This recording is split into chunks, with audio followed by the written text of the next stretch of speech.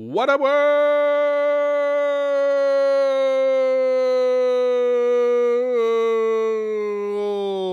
Welcome on to another episode of the Ocho, presented to you in partnership, as always, with SB Nation's bloggingtheboys.com. My name is Ocho. You know me, of course, from BTB, and from writers, your humble host on the Ocho. It is Thursday, the third day, October 5th, 2023. We hope all is well wherever you are. We hope you are happy, safe, healthy, and I trust that you are petrified because we are, 3 days away from the Dallas Cowboys traveling to face the invincible, the indestructible, the undeniable, the undefeatable San Francisco 49ers. And I know that those are some big words, but I'm going to focus on that last one, undefeatable. That is true. Like, that is literally true in the current amalgamation of the 49ers as a football team. They have not lost a game that Brock Purdy has finished. And I know that you have heard BLG couch this a million different times on the mixtape.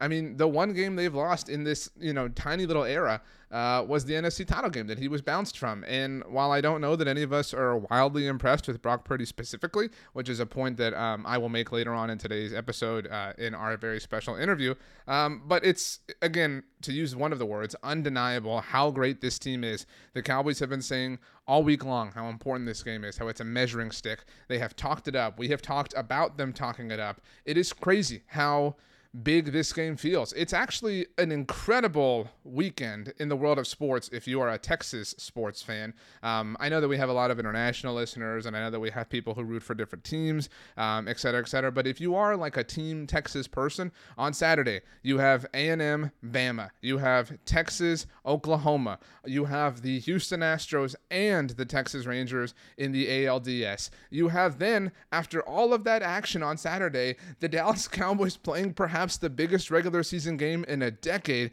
when they visit the 49ers, not just in general, but on Sunday Night Football. After you have the entire day to enjoy the Red Zone channel, hang out with Scott Hanson, your fantasy team's going to crush it. I know your survivor pick's going to hit, your dailies, everything's going to work out, and then we will sit and sweat it out for 3.5 hours as the Cowboys hopefully go somewhere where they have not gone before. It is a big week. It is a big game. It does not get much bigger unless you are actually in the playoffs, where this team bounced ours for the last 2 years in a row.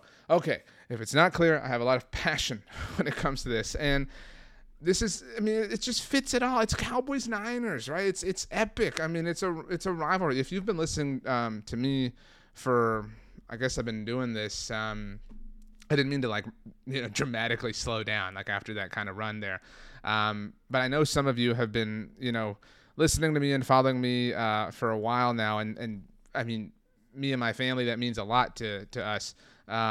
But a long time ago, I did an interview with NFL Films producer, director, just wonder extraordinaire, Paul Camerata. And I spoke to Paul about a film that NFL Films did that was called A Tale of Two Cities. At the time, NFL Films was doing a series called The Timeline, and they looked at different inflection points in NFL history and just kind of examined them, right? It was, points across a timeline, the timeline of NFL history. And A Tale of Two Cities was about the rivalry between the Cowboys and the 49ers. And anytime these two teams play, I think of Paul. And for a little while, it lacked a little bit of juice, right? There were just these weird things that would happen when Dallas would meet San Francisco. The Jeff Heath kicking game was against the 49ers. You may have forgotten when Dane Bailey woke up with a sore back. One of the, greatest gifts of Zeke kind of doing the little dance in the end zone, that was in San Francisco. Jason Witten had this insane one-handed just kind of catch in San Francisco. Something I talk about a lot. The Cowboys had a first happen with regards to the Niners. 3 years ago, they were scheduled to play in primetime on Sunday Night Football, where they'll be this week, and had the game flexed out. That had never happened before. Sunday Night Football became an NBC product in 2006. So from 2006 until December of 2020, the Cowboys were flexed in many different times, but never flexed out. But it was a game against the 49ers. So again, I always kind of think of Paul. And then you can't call it a rivalry because it's a one-way thing at this point, but it got relit. The bad blood, the bad temperament, whatever, obviously, with the 2021 wildcard round and the 2022 divisional round. And so it does feel like this isn't cool because, we've experienced some really painful losses, but if you are a legacy Cowboys fan, right? Like if you've been listening to me for a while, you've heard my dad on lots of shows, right? I kind of feel like I'm, I guess those of us who kind of fit that mold, it kind of feels like we're going through it ourselves, right? Like it kind of feels like, like we're walking the walk, right? You have to kind of fall to the Niners before you can rise above them. And so that's kind of the story that seems to be unfolding. And so the story aspect made me think of Paul because he's such a great storyteller in his profession. And I always think about something he mentioned in that interview. We talked about how kind of, in the late 70s, early 80s, these were two really kind of different cities, obviously, just kind of generally in Dallas and San Francisco.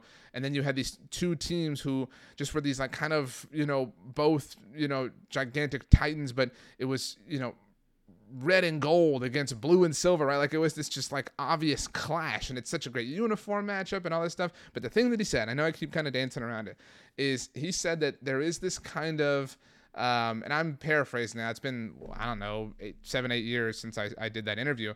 He said there is this like kind of theme that just kind of fits with the story that is sort of the original American dream, the "Go West, young man," and that's obviously a line in the song. Should have been a cowboy. "Go West, young man," now that you've been told, what is it, California's whatever, and that's the thing, right? Like prosperity is out west, right? Like gold is out west, the future, what stability, whatever, like the land of promise, the land of hope, the land of glitz and glamour. It is all out west. You have to go out there to conquer it. And that is what I hope is happening this week. I hope this is the Cowboys' assimilation. I hope it is the evolution that they are kind of, again, walking the path that the 90s Cowboys walked before them. And I think about, again, I love football films, which is something I talked to Paul about.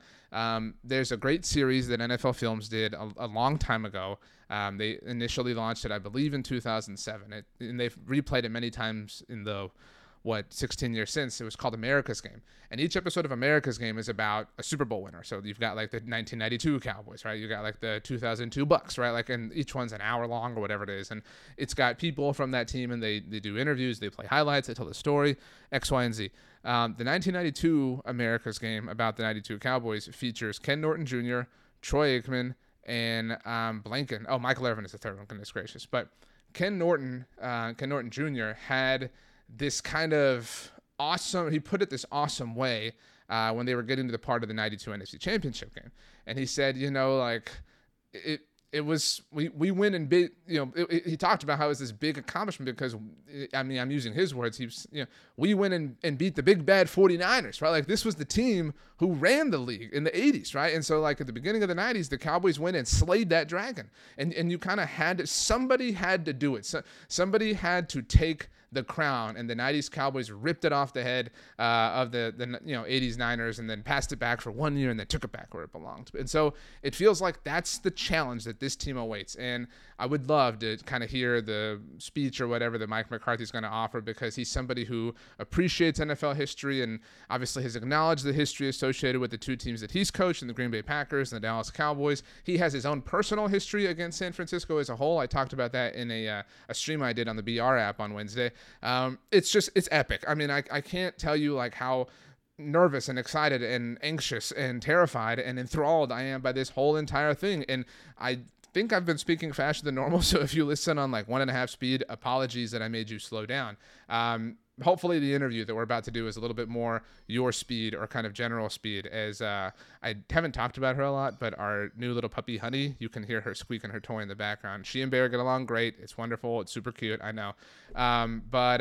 Actually, Bear barked during the interview that I did. And I want to explain, because it's a little bit of a different kind of dynamic / format. The interview is with one of my just great friends. I can't say enough kind and wonderful and true things about him that are kind and wonderful, because he is Rob Stats Guerrera. If you are a listener of mine and have been for some time, you know that Rob and I used to do a show together on the SB Nation NFL show with the aforementioned BLG. Honey, thank you for squeaking in here. And I love talking football with Stats. I love it more than most things, and I told him this on the episode, but he is the best host in the business at anything. Like, he could host a show about paint drying. He could host a show about watching concrete dry. He could host a show about anything. He is so extraordinarily talented. And he has a network now. It's called the Gold Standard Network, where he and his team, his staff, they cover the 49ers in great capacity. It is the best place to go for San Francisco 49ers content. Subscribe to their podcast network. Subscribe to their YouTube channel. Check them out. Stats is the best. He's everywhere on social media. It's Stats on Fire. And the reason this interview or this conversation is a little bit different, a little bit dynamic is Gold Standard Network listeners and viewers will see and hear it too. We recorded one conversation that we're sharing on both platforms. So it starts with him hosting and kind of setting things up, as because Stats is the best, as mentioned.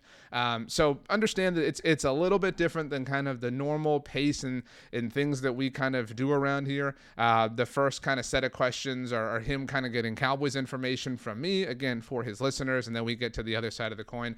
But I won't hold you back from it any longer. The best in the business, the one and only, the legendary, the iconic Rob Stats Guerrera joins us next right here on the Ocho. What is good, everybody? Welcome to a very special joint podcast production, Gold Standard YouTube channel, Blogging the Boys YouTube channel. It's a big week, and I have a very big guest with me from Blogging the Boys, RJ Ochoa. RJ, what's up? I thought we were closer than that. I thought, if I had done the hosting, I would have introduced you as my good friend, my great friend, one of my best friends, instead of the Gold Standard stuff, whatever. Company man, I guess you are, but I'm doing great other than having my feelings hurt a little bit right now. There are no friendships this week, RJ. It's Niners, Cowboys. Forget the friendships. Forget everything. This is war. You're a little bit more aggressive than I am this week. I saw one of your cute little TikToks where you were poking at Dak Prescott. I actually am sad for you because I know what this is like.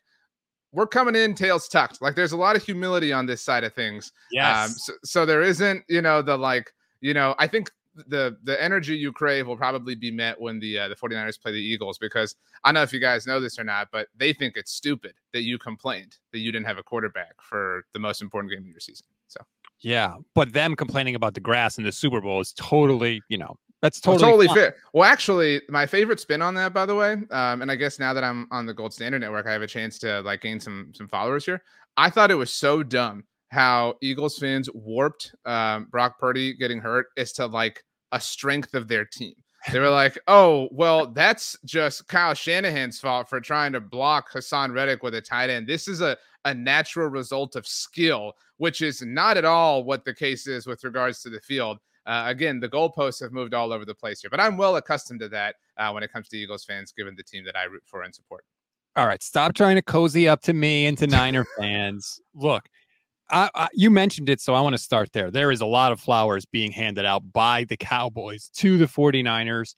Jerry Jones said the win would be, quote, inspiring. He said that we're measuring ourselves by this. I mean, he has laid it out there. And I almost wonder, are the Cowboys going into this with the wrong approach? Are they too deferential to the 49ers? Because I feel like if the Niners get up by a couple scores in the first quarter, I feel like they're almost going to be like, well, I guess we don't measure up. I mean, there's a big risk. I myself have found it interesting how the Cowboys have been really frank about things this week, because the alternative approach would be, oh, it's just another game. Yeah, they beat us in the playoffs the last 2 years, but this one counts just as much the same as the Cardinals game we lost 2 weeks ago, whatever the case may be. But, look, Mike McCarthy, who you love, has tried to make these Cowboys in the image of this team. I mean, it's more than just that the Niners have ended the last 2 seasons for the Cowboys. It's that they've run them over. After the 2021 wildcard round, the Cowboys were accused of being soft and not being physical and tough enough. And you will recall that they blamed officials a lot. A lot of that came from Mike McCarthy towards the tail end of that season. Actually, when they lost to the Cardinals, remember the great Cardinals that only squeaked out one win against the Cowboys in December. And then they got a little bit tougher. They got a little bit more kind of hardened. And I think last season was really impressive. And they survived, obviously, being without Dak for 5 games. But it still wasn't enough. And it's not just, oh, man, it's the Niners or it's Kyle Shanahan. It's different defensive minds. It's different defensive players. It's not just Debo. It's Brandon Ayuk. It's George Kittle. well. It's not just even the talent. It's sometimes bad luck. I mean, like it all goes to crap when they play this team. And they have kind of set out to win the Super Bowl, obviously, this season, much like everybody. And they know that this is the look. Patrick Mahomes is the best quarterback in the NFL. There are other teams who have, really great things and the best this or that. The best team, top to bottom, the best roster, the best offensive play caller, all of those things belong to the San Francisco 49ers. I don't know if you remember this. Everybody remembers how Mike McCarthy fessed up to not watching every game from 2019 in his introductory press conference. He was asked during that same press conference, like, who has impressed you the most in the season you've been out? He said, Kyle Shanahan and the San Francisco 49ers, obviously the 19 team. I don't mean to say they look up to the Niners, but they know this is how this is truly, quite literally in this case, the gold standard. I mean, this is how we know we are able to prove. I think they believe they have to prove to themselves that they can hang with this team because they haven't just lost. It has never really been a contest, despite what the scoreboard ultimately said at the end of these two playoff games. So what's different? Because there's a lot of Niner fans saying, Dak is still there. You guys basically have the same team. We're going to come in. It's going to be just like it has been.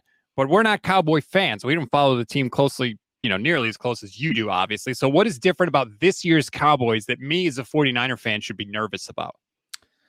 They're a lot more efficient on offense. And people will roll their eyes at that no matter what the circumstances are because they're the Cowboys, right? Like, oh, Dak, blah, blah. I mean, the interceptions were all the rage last year. Dak has the fewest amount of interceptions in the NFCs. He has fewer than Jalen Hurts. Like, but do you hear any of that talk? No. You know what I mean? And even then, his lone interception was against the Cardinals when their win probability was like 12% near the very end of the game. It was a bad throw. It was a horrible interception. But, again, it wasn't like through the normal confines of a game.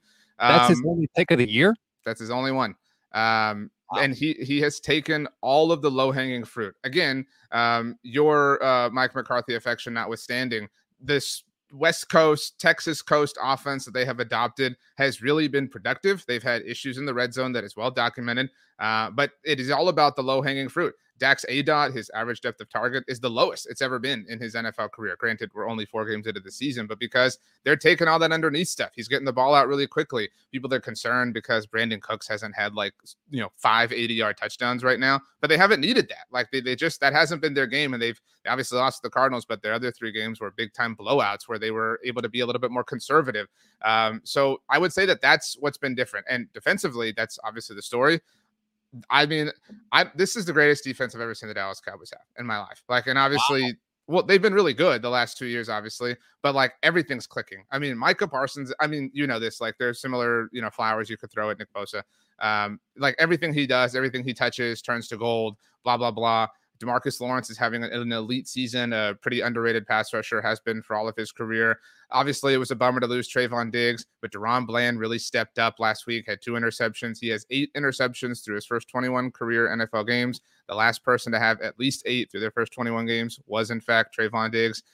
So they are just really badass. That's the difference.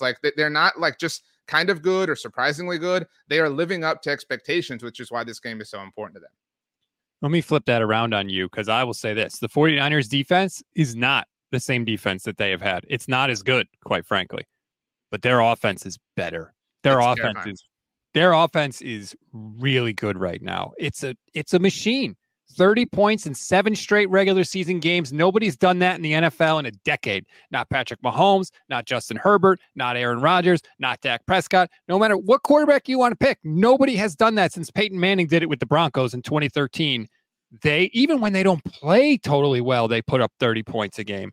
That, to me, is the difference in this. I think Dallas is going to be able to move the ball a little bit more than they have in the past, but the 49ers offense is better. It's demonstrably better.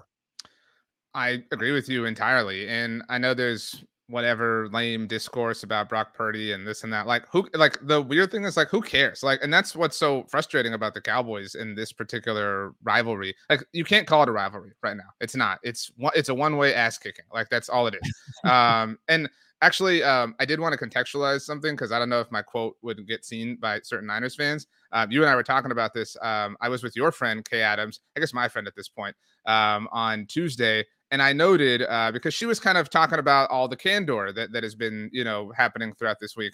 And I said, look, here's the thing. The Niners are the measuring stick for the Cowboys. They don't view the Eagles as a threat. And I wasn't speaking for any Cowboys player, but the Cowboys kind of own the Eagles, like kind of own to, it being somewhat of a 500 proposition. It's better than that for them. I mean, Dak Prescott is 7-3 in his last 10 games against the Eagles. So they don't view that as like, we have to prove ourselves against them, because they've done that, many different times over. But this is different. And so, yeah, like, and it would be one thing to go, oh, we slayed the mighty San Francisco defense. But to your point, that would feel a little hollow compared to the way it would have felt over the last couple of years, just because there has been some regression.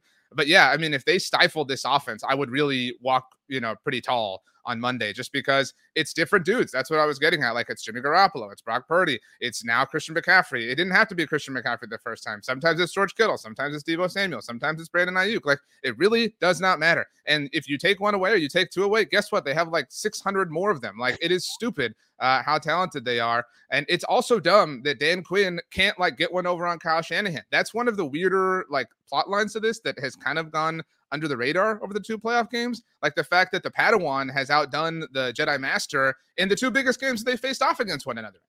Okay, well, that's interesting, because what I've been telling people is Dan Quinn kind of has Kyle Shanahan's number. I mean, they scored 19 points in the playoff game last year, 23 points in the playoff game the year before that, and the Niners are putting 30 up on everybody else. So to me, I feel like Dan Quinn does have a little bit of a beat on Shanahan.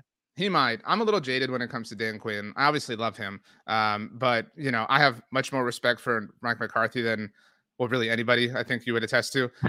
And so 2 weeks ago, when the Cowboys lost to the Cardinals, never mind the fact that they allowed 200 yards in the first half, the entire conversation was, what about the red zone offense? Red zone offense sucks. McCarthy sucks. Dak sucks. Like, wait a minute. Maybe Dan Quinn isn't walking on water entirely. But I do think that he's going to have to be the guy that everyone hypes him up to be on the internet. That's what this is going to come down to. He's going to have Kyle Shanahan's number. And some of it is up to Dan Quinn. Some of it is up to Micah Parsons. We do a roundtable, which at Blogging the Boys every week. And we kind of agreed that the player, the non-Dak or McCarthy person with the most pressure this week is Micah. Micah has earned the right to talk about whatever he wants for forever, really, at this point. But Micah loves to talk about how he's the lion, how he lives for big moments, how he lives for big games, how he wants to be this, how he wants to be that. Okay, man, go do it. Go kick their ass. Like, go shut down this offense that Stats just hyped up. Not even hyped up, like just talked about objective data with. I mean, like go do that. But it's going to be up to Micah Parsons. Stephon Gilmore has kind of been a little bit on shaky ground. Look, he was not traded for to be the team's premier cornerback. Obviously, the Trayvon Diggs injury changed the calculus. That's probably our biggest concern, I would say, as far as like influential positions or points that could be pressed upon. One of our staffers, Tony Catalina, made this point. The play action game is so great for San Francisco. I'm terrified that Stephon Gilmore is just going to be a step slow, and that's too much for Brandon Ayuk to get him with. And that's really, I think, where this game is going to be won or lost. Ayuk is, I'll just put it simply, he's played 3 games this year. He set his career high in receiving yards twice. He's at another level right now. It's unbelievable. 3 times. What a loser. Yeah. Let's go through this, and I want you to give me your first blush answer and be totally honest. And if we disagree, we disagree. The best quarterback on the field on Sunday night is who? It's Dak. I mean, like, and I don't like the jury is still out on Brock. Like, and I don't mean to say like, oh, Brock is purely a beneficiary of Kyle Shanahan. I mean, like, multiple things can be true, but like Dak has been a viable top 10 quarterback for 7 years at this point. Like, he's literally the longest tenured starting quarterback in the NFL with regards to his respective team. He's been, again, for the entire time, flirting with top 10, sometimes top 5, whatever the case may be. The sample size is still too small for Brock, but that, again, is not to take away from him in any capacity. If you want to give it the edge to Dak because of career longevity, that I get that, and I'm on board with that. But I will say this, for years with the 49ers, it has always been, hey, we've got the 5 best guys on the field, except at quarterback. And I don't know that that's the case right now. Whereas before, there was no question. Jimmy Garoppolo or Dak Prescott? Dak. Like, easy answer. Now, I don't know. That's the most encouraging thing to me. But if you want to say Dak, okay. The best running back on the field on Sunday? I don't know this is a question. Like, Christian McCaffrey is the best running back in the NFL. Like, you win that argument every week. You know what I mean? So he's in the MVP conversation. He's absurd. Best receiver on the field? I think it's CeeDee Lamb. I mean, Ayuk is great, Debo's great, but CD has really entered like a different alpha territory. The same CeeDee Lamb who John Lynch once mentioned after the 2020 NFL draft that the 49ers really, really, really wanted and coveted, although settling for Brandon Ayuk, not exactly looking like a poor decision at this point. Well, they also could have drafted CeeDee Lamb and chose not to. Don't forget the Niners had 2 first-round picks that year, and they didn't take CeeDee Lamb, and they ended up taking Ayuk later. I will give it to Lamb again because of the longevity thing. I think Ayuk right now he's at that level, but he's only done it for 3 games. So I think it's fair to say CeeDee Lamb. The best offensive lineman on the field. The best one on the Cowboys right now might be Tyler Smith. He's only played 2 games, didn't play the first 2 games of the season, but he has been a baller. I mean, like absolute stone cold baller. So it's weird to say he's the best, in a group that includes Zach Martin. But as far as percentage of time he's dominated this season, although it's incredibly small, I would say it's him. But again, Trent Williams is on that team. So what are we having this conversation for? The best pass rusher on the field. This is probably the closest debate, and shout out to my horrible tweet that I had to send last year, which it's not close. So it's Parsons. It's Parsons. Oh, okay. Well, so it was close. This was you and I used to have this debate. Sorry, I got an alert on my phone. That was crazy. We used to have this debate, you and I, right? No, I got the alert. What's happening? Yeah, I don't know. It's a test. It's a test of the National Weather Service. I saw something about this. So, is it raining where you are? No, it's beautiful. In fact, it's like 80 degrees here. I would do anything to be in 80 degrees right now. It's so hot outside. But anyway, Parsons, this used to be close, but so Micah has been stupid great for the first 2 seasons of his career. This past week against New England didn't have like a sexy, obvious moment that was amazing or whatever, but like he is the best player on the Cowboys. There's no close second. I mean, like he just has that far of a gap put between him and anybody else. He's the best defensive player in the NFL, the most influential, the most impactful, like however you want to dress it up. But that's not to say Nick Bosa sucks or anything.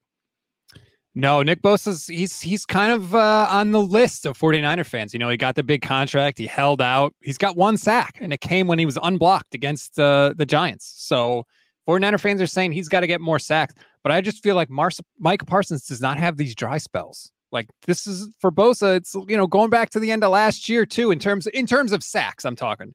Obviously, pressures and all that stuff is still there. But I think even having one against the Giants isn't anything to brag about right now. You know what I mean? Fair. The Seahawks did have 10 or 11 the other night, so I agree with that. But no, I think it's Parsons. And that's no disrespect to Nick Bosa, but Micah he terrifies me on the Cowboys. He's the only scary thing to me about your team that I really worry about because the entire right side of the 49ers offensive line is garbage. Spencer Burford is not good. Colton McKivitz is not good. And they're just going to stick Parsons there every single time. And I am scared of that for sure. I expect a lot of screens. I expect a lot of quick slants, a lot of 3-step drops. And I think Brock is going to be mainly focused on the right side of the field so that he can sort of keep Parsons in his vision, so to speak. Support for this show comes from Sylvan Learning. As a parent, you want your child to have every opportunity. But giving them the tools they need to tackle every challenge, that takes a team. Now more than ever, educational support tailored exactly to what your child needs can make all the difference. That's why parents have trusted Sylvan Learning for 45 years as the ultimate teammate in their child's educational journey, instilling in them a love for learning and a passion for reaching the next level. And Sylvan's Insight Assessment can identify gaps in learning and areas that could be of concern for your child. It's a 360-degree view into your child's learning that you can't find anywhere else and helps ensure that your child didn't miss something in school that might put them at a disadvantage in the future. And right now, it's the best price of the year at $29. Go to sylvan29.com to learn more and get your child's assessment for only $29. That's SYLVAN29.com. That's where DeMarcus Lawrence has to step up. I mean, look, we have seen teams as great as Micah is, and that's a big concern of ours. We've seen teams, I wouldn't say neutralize him, but handle him. The key is run right at him. I mean, like that's another thing. Like, again, Mike has earned the right to talk, but he has said, like, I hope they do that. Well, Arizona did, and like it kind of worked out. You know what I mean? Like they kind of there's a little bit of proof of concept there. So while you might be terrified, the answer might be hiding in plain sight. But again, he has to find a way to just overwhelm the Niners. Like that's the Cowboys are waiting on that. They're waiting on somebody to find a way to be the best player on the field against this team specifically. So I have been sort of mentioning this. I don't know how much it really matters, but I love the fact that when the Niners are preparing to play the Cardinals, the team the Cardinals had just played was the Cowboys, because I felt like it was almost like double the Cardinals and see what they do. But then you also get to see how the Cardinals ran so well against Micah and against the Cowboys.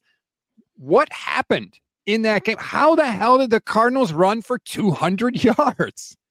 I mean, they ran right at Micah. And I mean, there are dumb extenuating circumstances like the field that some people wanted to blame. I don't think we have a right after we made fun of Eagles fans, like, to the point. So like I didn't blame the field. I do think there's something to the fact that, the Trayvon Diggs thing had happened like 72 hours prior. I mean, again, and I think, I think you would agree the Cardinals are a little bit spunkier than we would have thought at the beginning of the regular season. I think there is an effect to, when the Cowboys come to town, there's a lot of eyes on you, there's a lot of attention, whatever. Like, again, all these are like extenuating circumstances, but the Cowboys were pretty overconfident. I mean, I said this in the Kay Adams clip that I talked about with you. Leading up to that week, CeeDee Lamb was asked about being 2-0 and how great they were and like, et cetera, et cetera. And he was like, yeah, well, we can't really measure ourselves right now. We're looking forward to week 5. And it was like, dude, I mean, like, that's fair, like, with regards to the Niners, but like, you have to play 2 games between now and then.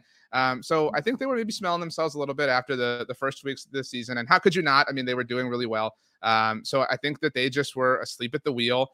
And, in conjunction with the fact that the Cardinals were not afraid of Micah Parsons. Like I said, they ran right at him. Josh Dobbs was not afraid of kind of getting out in space, and they won. I mean, they won. And again, like the loss of Diggs is an important thing because, I mean, it was Deron Bland's first game playing full-time on the outside. He obviously came into the season expecting to play in the nickel.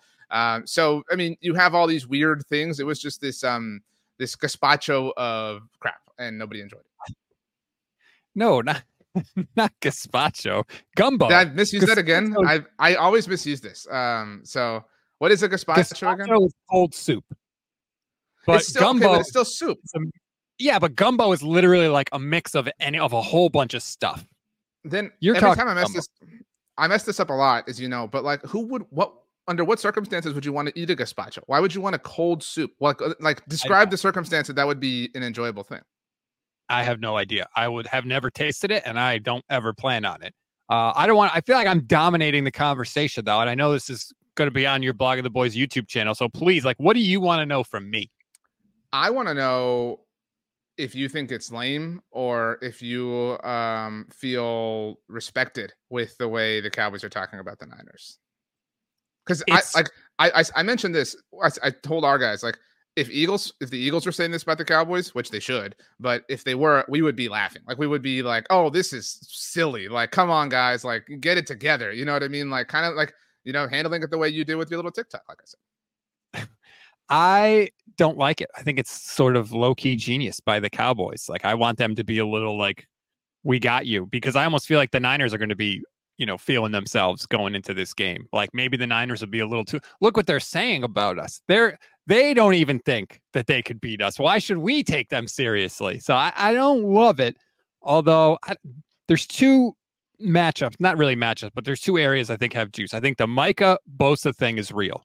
I think Bosa and Micah, like, they talk, right? Micah already said, like, hey, dude, I'm coming for your Defensive Player of the Year trophy this year. So I think Bosa, especially with the slow start he's had to the season, is going to have a little extra juice. And I do think there's juice between Ayuk and CeeDee Lamb. Not on CeeDee's part, more on Ayuk's part. Like, hey, I'm the guy that's been held back by our crappy quarterback play for my whole career, basically. Now we finally got a quarterback. I'm in my quote-unquote contract year. First year I can get a new deal after this season. I got to ball out. It's Sunday Night Football, under the lights. I got to show everybody. So those are the 2 spots I think carry a little extra juice in this one. I think that's fair. I haven't seen anybody bring this up, but what is your take on? I don't think I ever asked you, because the playoff loss happened. It was just whatever. But the Trent Williams, everybody kind of bullying Brett Maher ahead of the division round matchup. I'm not here to stir the pot between Cowboys and Niners fans, but kind of not cool. Obviously, Brett Maher was coming off of a really rough wild card performance when Dallas beat Tampa. And you can call it gamesmanship if you want, like doing everything you can to win. But it was a little felt like over the line with how they got involved with him and tried to get in his head. And then it obviously was not a great game for him. I mean, what was your thoughts on that? Do you think there will be, granted, Brett Maher's not on the team anymore, but I guess your thoughts on that in general? I didn't like it. I don't like kicking people when they're down. And I get it. It's a playoff game. You're trying to do all you can. But to be honest, that whole day, Trent Williams did not really comport himself in a classy way. I remember at the end of that game, he choke slammed somebody. I forget who it was. But I mean, first of all, Trent Williams is not the dude on the 49ers that you pick a fight with if you had to pick one, although there's a lot of guys that fall into that category.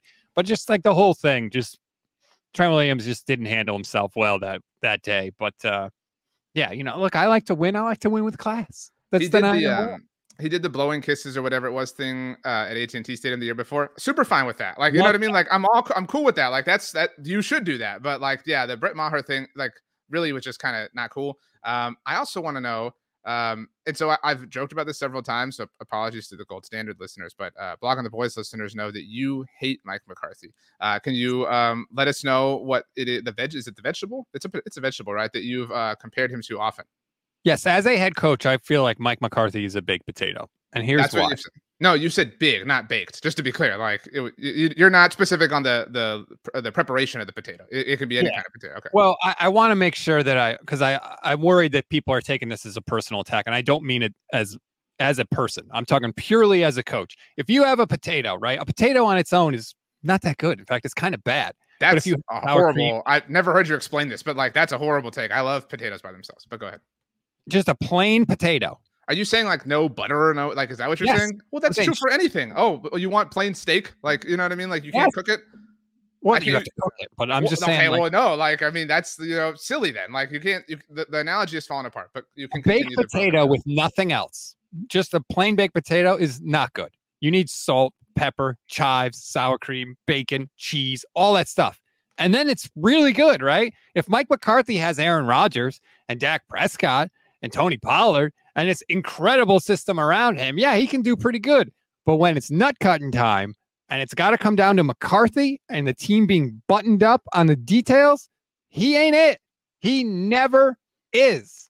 And we've seen it, especially in this matchup. Back-to-back years, at the end of the game, Mike McCarthy did not have his team buttoned up on the details.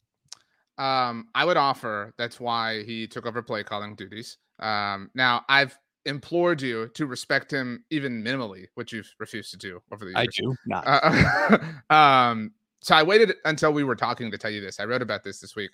The Cowboys are 3-1, and I don't mean to find the cutesy little whatever just to prove my point, but they're 3-1. And something you have to remember, and look, the Niners have a longer Super Bowl drought than the Cowboys. All right, let's call a spade around here. All right, now the Cowboys haven't been to NFC title games and all this stuff like the Niners have in that time period, but this game's about the ultimate prize. But that being said, the modern Dallas Cowboys are not a successful franchise, right? We agree with this. And Mike McCarthy has tried to pull them out of this rut. So the Cowboys are 3-1 for the third year in a row. And I think you're willing to give him a bit of a pass on the 2020 season, because Dak Prescott got hurt, right? It's not a fair evaluation. So for the third year in a row, the Cowboys have won at least 3 of their first 4 games, right? The Cowboys as a franchise have not won 3 of their first 4 games 3 years in a row since 1985 through 1987. I mean, I've told you many times, they were a playoff team last year in consecutive seasons for the first time since 06 and 07. They won double-digit games in back-to-back years for the first time since 95 and 96. They won a road playoff game last year for the first time since the 1992 NFC Championship game. Shout out, of course, to Alvin Harper and 896 F flat. That being said, again, I recognize the stadium and the helmet and the logo and everything that is associated with the Cowboys, but they have been really bad. And I'm not saying, because he's better than Jason Garrett, give him his props, but he has really brought a level of football stability to where you can rely on this team being good year in and year out. And that is a hallmark of a very good coach in my mind. What I would say is the same thing I said to a lot of people when they would talk about Jimmy Garoppolo. Everything you just cited means that Mike McCarthy is better than the people that came before him. It doesn't necessarily mean Mike McCarthy is, a top 10 coach in the league. That's the difference. Sure, Jimmy Garoppolo is better than Nick Mullins and CJ Beathard. No one was arguing that, but he needs to be a top 10 quarterback, and he wasn't. And that's what I would say. So then my question, because this comes up a lot with regards to arguing with people on the internet. If it's not Mike McCarthy who's responsible for this run of Cowboys success, who is it? And who is like a top 5 or whatever? And it can't just be Micah Parsons. You know what I mean? Like what is the top 5 thing that is driving them to continually be, in the mix? Because you can't be continually in the mix just by accident. You know what I mean? So if it's not the head coach, what is? I would give it to Dak, and I would give it to the Cowboys front office. There's a lot of really good players on this roster, a lot of them. And that doesn't happen by accident. So to me, that if you're asking me who gets the biggest piece of credit, that's who I would give it to. Wow. So then what would have to happen on Sunday for you to go, damn, I have to message RJ and say that Mike, this potato on its own, rather delicious. I'd like to see them just be buttoned up on stuff. Just play good situational football, manage the clock well. And nothing that's going to happen is going to totally change my opinion because it's only one game, but it would go a little far. Even last year at the end of that game, the Cowboys players not knowing you got to go forward when you get out of bounds for the clock to stop. Charvarius Ward knew it. As soon as he tackled Schultz, he pointed to the ref that he was going backwards in the wrong direction, and the ref ran the clock. The Cowboys didn't know that stuff, right? They didn't know you have to hand the ball to the official at the end of the game, that you can't spot the football themselves. And what did we hear afterwards from Dallas? Well, we practice that all the time. Well, guess what? You've been practicing it wrong. So, that's what I mean. So playing sound, being buttoned up would cause an increase of McCarthy's stock in your book. Yes. Who are you on the Cowboys side of things? Maybe who's the player that you on Sunday night, midnight, whatever it is, and you'll be in attendance, by the way. I'm very excited for you. Yes. Who are you? Who's the guy that you're you know what? Presuming a Cowboys win, that you'll be damn, how did we not see this? This dude was hiding in plain sight. We didn't even talk about him. We didn't, who's the guy that you Bear hasn't seen you in a long time either. Who's that dude? I don't know that we don't talk about, but I don't think Niner fans have enough respect for Tony Pollard, especially because he got hurt in the playoff game last year. So he was out of sight, out of mind. But he is not as good as Christian McCaffrey, but damn, he's pretty close. He's very, very close. He can do a lot of the same things Christian McCaffrey can do. He's a threat to score every time he touches the ball. And to me, if the Cowboys are going to win, it's not because Dak Prescott's going to be throwing for 300 yards. It's just going to be because Tony Pollard is friggin' unstoppable. That's fair. Prior to last week, Tony Pollard was actually leading the NFL in carries. I know Christian McCaffrey is selfish and wanted them all. But he hasn't really had the big, massive blow up, crazy game that he had every now and then last season. But I think that's a fair answer. The Cowboys just, everyone freaked out, and I've lamented over this many times, but everyone freaked out over Mike McCarthy's "I want to run the ball" comment. But they do want to run the ball to some degree, and Tony Pollard has certainly shown an ability to do so. Rico Dowdle's a bit of a question mark this week, so it might not be available. Cowboys don't necessarily trust Deuce Vaughn in pass protection, so could be a big Tony Pollard day. Who's that dude on the Niners? The dude that we're the non-Brandon Ayuk or Christian McCaffrey or George Kittle? Who's the dude that we're just not paying any attention to that could be the difference maker on the San Francisco side? Dre Greenlaw, number 57. The guy never gets enough love. He never gets the attention because Fred Warner is awesome. But Fred Warner has said on the record, whatever you think of me, think that of Dre Greenlaw. There is no Fred Warner without Dre Greenlaw. He's a little banged up too because he's always banged up.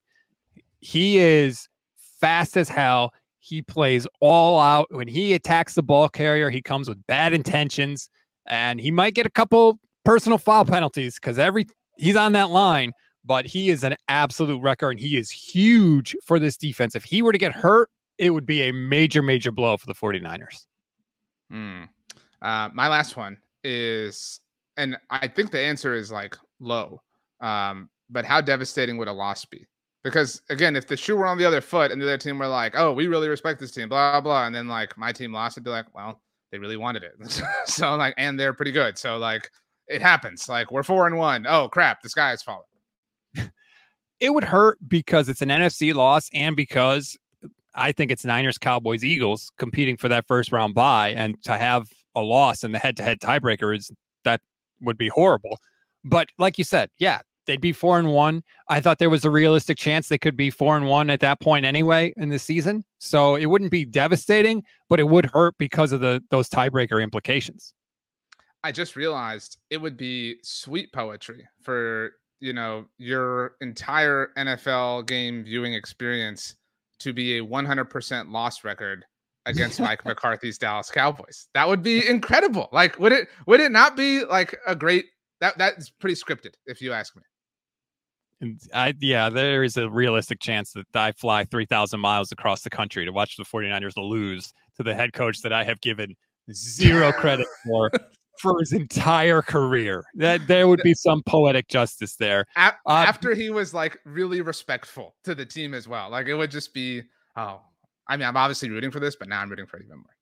Is there any chance, I think I know the answer to this question, but is there any chance McCarthy wants to give a little FU to the Niners and works up some sort of play where Trey Lance is in there for any duty in any way? So no is the answer, because Trey's the emergency third quarterback, and he can only, as you very well know, enter the game if the top two are injured or being evaluated. So to your point though, if he was an active member of the 46-man game day roster, then I would feel like, okay, like Mike is out for blood here a little bit. Now, to be clear though, Mike is not foreign to that in a respectful way. Last week, Brandon Cooks, he has weekly rotating captains. Brandon Cooks was a captain because the New England Patriots are a former team of his. So he'll do kind of stuff like that, like the Jeff Fisher RG3 draft haul they were the captains, right, for the St. Louis Rams when they met Washington. So, yeah. So like he's certainly prone to stuff like that. But he's incredibly respectful. Like, he's not, out to be a jerk or be embarrassing. Which I don't think he gets enough credit for either. Like, he's a really charming person if you are willing to give him a chance.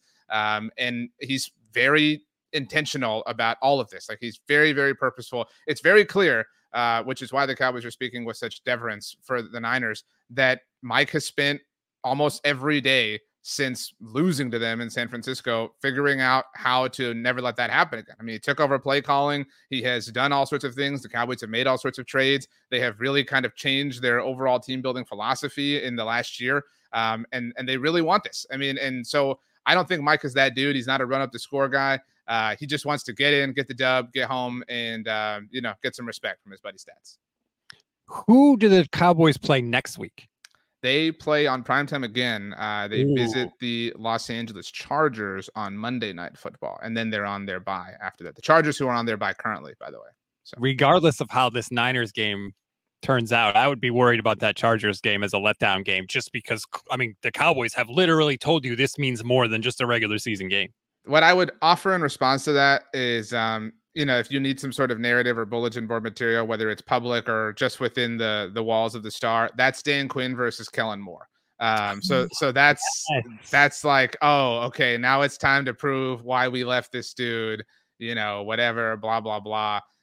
But it also, I mean, you and I make this point all the time. Like, if you're like when San Francisco lost to Miami last year, or when they beat Miami or whatever it was, we're always like, if you're going to lose to the AFC. I mean, sorry, I got that flipped, but like, if you're going to lose games, like lose those ones. So like, if I mean, beyond the narrative of it all, if Cowboys fans could have one of the next two, it's this one. Like, they really, like you said, like, not just, a win, but like to have the head-to-head tiebreaker. That is a really massive thing. And they spent all of last season chasing the Eagles because, the Eagles were so great and had just a numerical advantage over them. And they did what they could when they played them on Christmas Eve and beat them, obviously. But like, when you are behind the 8-ball on the tiebreaker, it's a very difficult thing, unless, of course, the Seattle Mariners show up to save you as the Houston Astros. So thank you, Stats. I hadn't had a chance to thank you in person. I love you with all my heart and soul. Yeah, my Mariners helped out your Astros to win the American League West. Oh, God. Which is upsetting for you and for a majority of our listeners at Block of the Boys, because they're obviously Texas Rangers fans. So that's true. Just for my audience here, if anybody wants more info on the Cowboys, where can they go? RJ Ochoa is kind of a hub for everything I do on Twitter and Instagram and Threads. The joke that I make all the time is that some jerk had that on TikTok, so I had to go with RJ.Ochoa. So yeah, I don't have a cool name like Stats on Fire, like Stats does, but Yeah.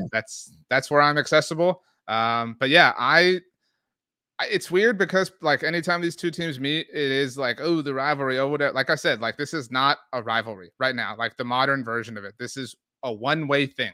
Like, and it's I if I had to put like a face on it, it's Kyle Shanahan. Like that's the hill that the Cowboys have to be able to get over, and they can't. And he's kind of the modern godfather of offenses in the NFL. Although maybe Mike McDaniel's better than him. Speaking of Miami, but I don't think so. but this is a big deal. Like, and at first I was really scared that the Cowboys were kind of saying that, but now I kind of love it. Like, and even if they lose, like my take on it, if they lose, will be like, look, dude, they did what we did. Like they, you know what I mean? Their heart was in it. Like we get so mad when like players or whatever on professional sports teams don't care as much as we do. They care. Like that's so cool. Like they care as much as we do. That is one of the coolest things to happen this week. It's going to be so much fun. Thank you so much for the time. RJ, you know I miss you. You know I miss doing the show we used to do at SB Nation, the NFL show.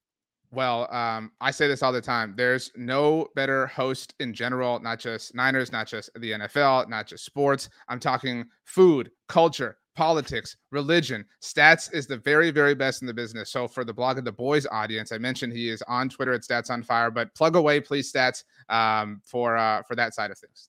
No, thank you. I appreciate the kind words. I feel the same way about you, man. I would say good luck, but I don't mean it. Wow. See, like, again, I'm not going to do that. You know what I mean? Like, hold up. You didn't do your plugs. Again, the Blog of the Boys people need your plugs. Stats That's on true. Fire. If you care about anything 49ers, I'm at Stats on Fire and all the socials. And the YouTube channel, of course, is the Gold Standard Network YouTube channel. Please, please, please check it out. Your support is greatly appreciated. Check it out and subscribe, even though it'll distort your algorithm a little bit. But do this next time you go to like a Best Buy or something, go to all the computers there and just go to YouTube and subscribe to the Gold Standard Network. Like that's the way that you should do it. My last question, Stats, and then we can leave. Who wins the World Series? Give me the matchup and the winner. I got to think it's the Braves. They're just so freaking good. Everybody on that team they're like the 49ers of baseball, where you just look at their roster and you're like, that's a great player. That's a great player. That's a great player. But I think out of the American League, I do give a little bit of love to the Astros. Like, what have they been in the ALCS like 6 straight years or 5 out of 7? This would be 7. They're 3 wins away from 7. So that's insane. Like that doesn't happen in baseball, especially because the sample size is so big. And I think that they're going to have a leg up on the Rays and the Rangers and the Twins, who just won their first playoff game in 18 tries. Like that experience is not meaningless. So I do give Houston kind of a little bit of an advantage. Well, if they meet Atlanta again, it'd be a rematch of 21, the last Astros loss. Wow. I can't believe you didn't pick the Astros to win. How dare you? By the way, if it hasn't been said on the Gold Standard Network, congratulations on your 3rd fantasy baseball title in 4 years, an actual tried and true dynasty, unlike the Niners of the 80s, but actually like the Cowboys of the 90s. Oh, that's how we're ending it. You jerk. Want to give a big time shout out, big time thank you to Stats for taking the time to join us. One of my dear friends. I love talking football with him. We talked for a little while after we stopped recording about baseball. He is a Seattle Mariners fan. I am a Houston Astros fan. It made for quite an interesting weekend, of course, and he's the best fantasy baseball player around, if that isn't obvious. On Twitter and everywhere else, it's Stats on Fire. Great information about the Niners. I think it's so cool how he's like, it's not even close between Nick Bosa and Micah Parsons.